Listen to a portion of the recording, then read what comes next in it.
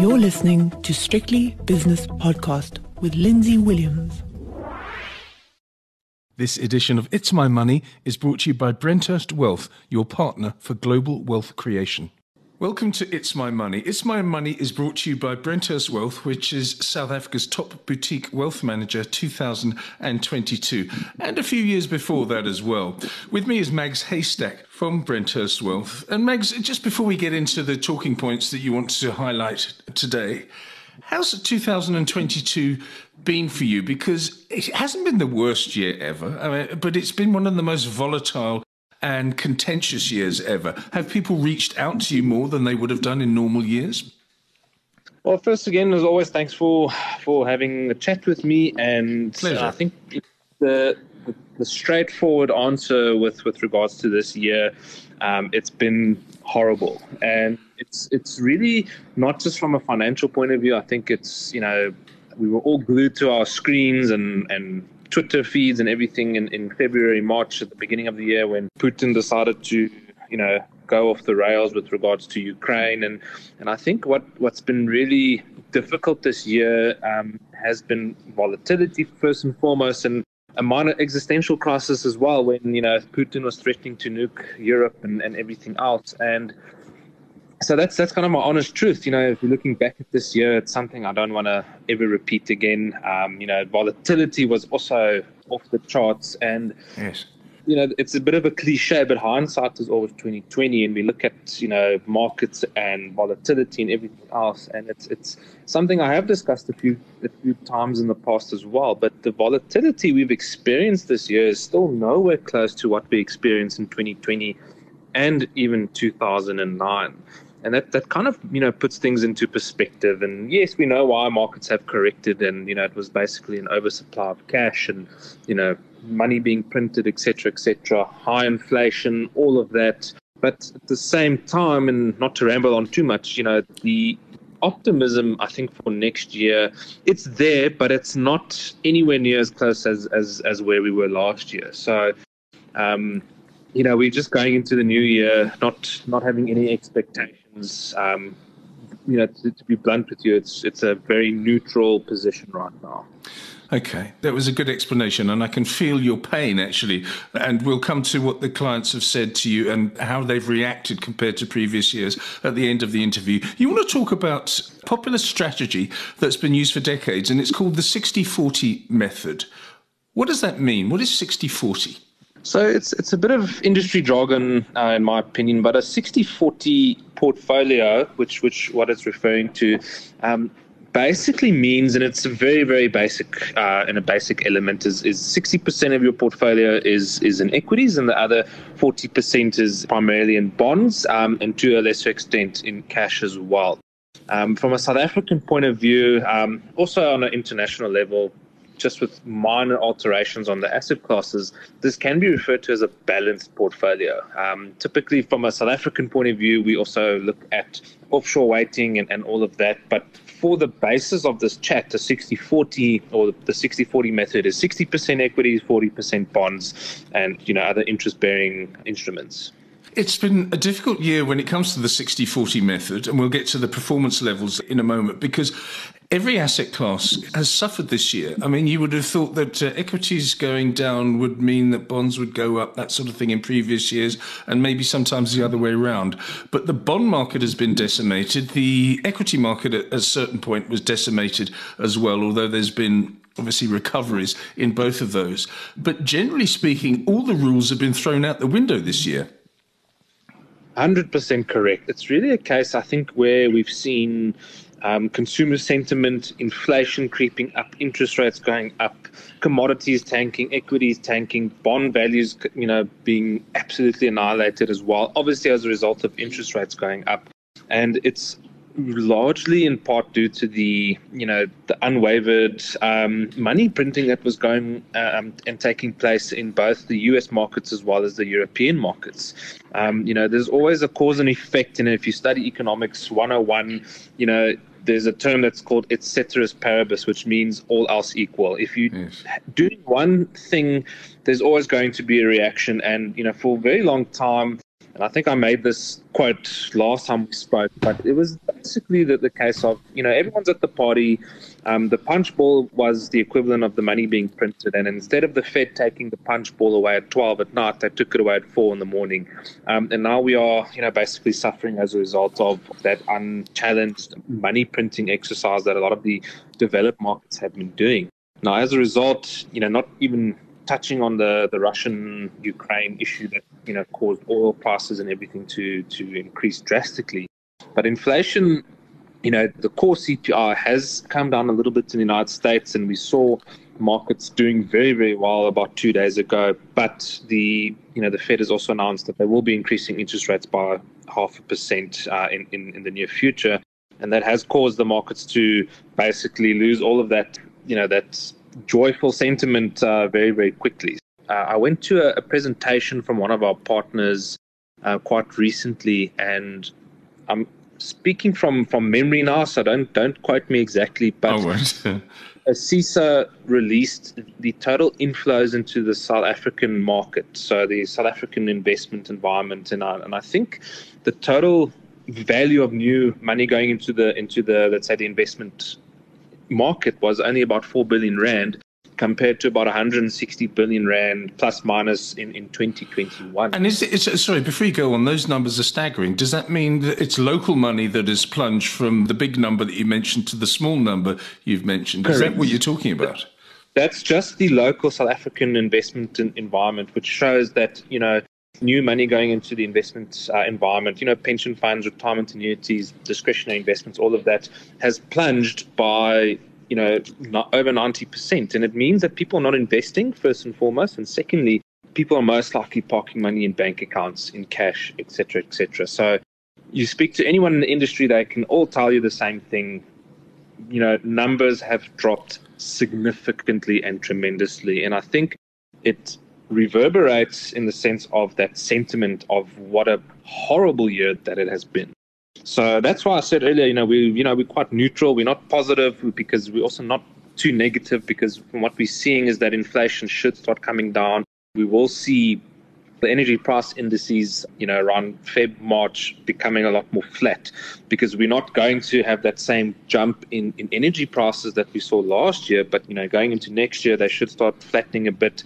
And that could also, benefit the inflation indicators on a global level. So, it's just a case of, riding out through the storm. And I think to get back to the topic at hand, the 60-40 portfolio and how that has performed, and maybe we can discuss that. Yeah, we'll do that in a second, but I just want to mention the ASISA statistics that you just alluded to.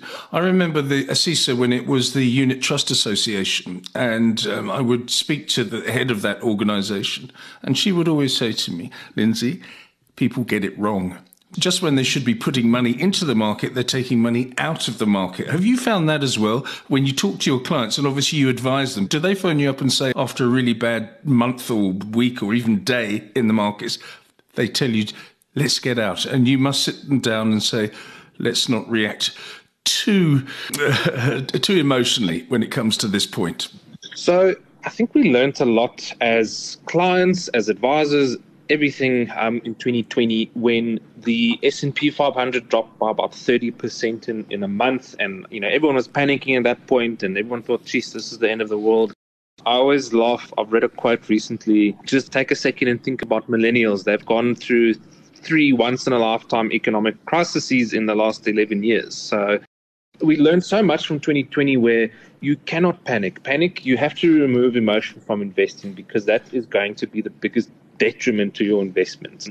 For example, in 2020, March, the market dropped 36%, but, 4 or 5 months later, it recovered, and we experienced a bull run of almost 2 years after that. So I think from let's say, a Brenter's point of view for this year, we have been a lot more vocal. We have been, we have been talking with our clients. We haven't been, digging our head into the sand like ostriches. We've been telling our clients, look, yes, it's been very difficult, but what can we do? What are your options? And obviously, as always, it's case by case, and each client is different. And, risk profiles is a big component of investing. And a 60-40 portfolio, for example, is, like I said, it's a balanced portfolio. That could apply to most investors, but each investor is different. They have different objectives. They have different time frames for their investments. But I think one of our strengths this year has been communicating with those clients and speaking to them and saying, look, yes, your investment is down, but everything is down. Gold is down. The JSE is down in dollar terms. The only, let's say, indicator that was positive was the US dollar. And that's also seems to have, turned around quite a bit the past couple of months. So it's just a case of, things are not always going to be a one-way street and going up, as we saw in 2020. So it has been tough, but I think, from Brenter's point of view, we have been communicating with our clients and saying, look, things are difficult. What can we do? Are there any alternatives? And sometimes you have to say, look, there's not much that we can do, but the benefit of proper financial advice is where the advisor comes in and says, look, now is the worst absolute time to move into cash, because if things recover, yes, it's just a case of when it's going to happen, and we just simply don't know when it will happen. It's very difficult for an advisor or a broker or anybody else involved in the financial services industry to pick up the phone and say, market's done this and your portfolio has done that, but you have to do it, don't you? This is the most important time to communicate with your clients when things are volatile, maybe not as ideal as they've been in the past. The easiest thing to do is when markets are going well and the portfolio's returned 18% before tax or inflation the previous year. You can't do it like that. This is the time when companies like yours, Brenthurst Wealth, earns its money, because you pick the phone up and say, this is what's happening and this is what we're going to do. I think. Exactly. Yeah. No, I fully agree with you. Okay, let's have a look at the 60-40 portfolio. When you look forward to 2023, could it be 60-40? Could it be 70-30 because of the beating that some of the markets have taken during the last 11, nearly 12 months now? What is your attitude as you go away to recharge your batteries, Mags? Well, if we, to quote the Vanguard report that, which was a, very strong source of the article that I wrote, if we look at between the time period between 2019 and 2021, a 60-40 portfolio delivered an annualized return of about 14.3%. So if you take the losses of 2022 into account, it would bring around a 7% annualized return over a 4-year period. And what's quite interesting is that if you look at the 60-40 portfolio as a whole over the last, let's say, plus minus 100 years, the annualized return from 1926 to the end of last year was about 8.8%. Now, obviously, the losses that we've experienced this year has, brought that down, but you can call it the steady Eddie portfolio. It's not going to shoot the lights out, but it's going to bring in elements of growth as well as protection. And the protection, obviously, to a large extent comes from your bond and cash exposure. And the growth element comes from the equity component. And that's why we really like a balanced portfolio. And it's not as straightforward as just 60% is in the index, the S&P 500 index, and the rest is in US bonds. You can still provide specialized equity into that 60%. But in general speaking terms, the 60-40 portfolio caters for a steady annualized return that's, going to provide capital growth. Now, obviously, again, 2022 has been, earmarked by excessively high inflation in the developed markets, which is starting to slowly come down. But I mean, if we were in, core inflation levels in the United States of close to 7%, and that 7% is basically wiped out. It wasn't growing in line with inflation, but inflation should start coming down. But if you look at a rolling 3-year period with the 60-40 portfolio, there has never been a time period of more than a year where the portfolio delivered negative returns.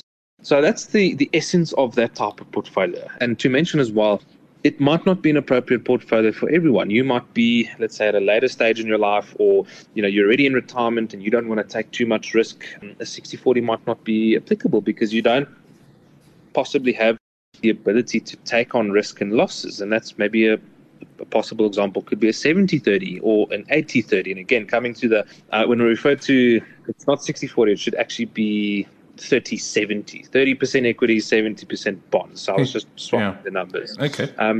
So in any portfolio, the more equity exposure you have, the more volatility you can experience and the more risk in the portfolio and vice versa. But overall, Mags, I mean, if you take the 60-40 over a long period of time, it does work. And if you're some sort of young gun that comes into the Brenthurst family and says, okay, well, I'm willing to take on more risk. I want 80% equity, 10% bonds and 10% cryptocurrencies or something like that. They tell you, and you sit down and advise and tell them why they should or they shouldn't do this. But it's overall 60-40 does work long term. Is that what you're saying?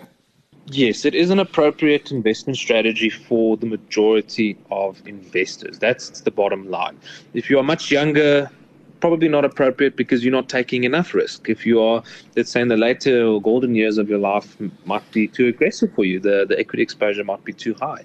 There's other elements we need to consider as well. A very big component of any formal investment plan is income. Are you taking an income from your investment? How is it going to affect your portfolio and your income if your investment drops, 12-15% in a year and you are taking income on top of that?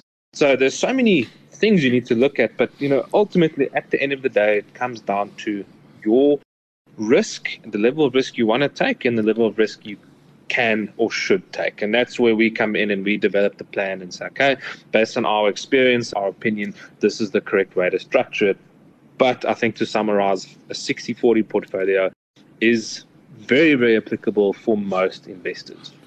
Very good analysis, very interesting indeed. Mags, thanks so much for your time. And also thanks so much for all your contributions throughout 2022, which has been a difficult time. And the last thing you want to do is talk to a broadcaster when you've got so many other things on your plate. Have a great Christmas and New Year. And I know that Brenthurst is back, I think, on around about the 9th of January. And I look forward to speaking to you next year. Mags Haystack is from Brenthurst Wealth, and that was It's My Money. It's My Money was brought to you by Brenthurst Wealth, an award-winning boutique wealth management company. The views and opinions expressed in these podcasts are those of Lindsay Williams and various contributors and do not reflect the policy, position, or opinion of any other agency, organisation, employer, or company associated with strictlybusinesspodcast.com. Assumptions made on the analyses are not reflective of the position of any other entity other than the speaker or the author. And since we are critically thinking human beings, these views are always subject to change, revision, and rethinking at any time. Please do not hold us to them in perpetuity.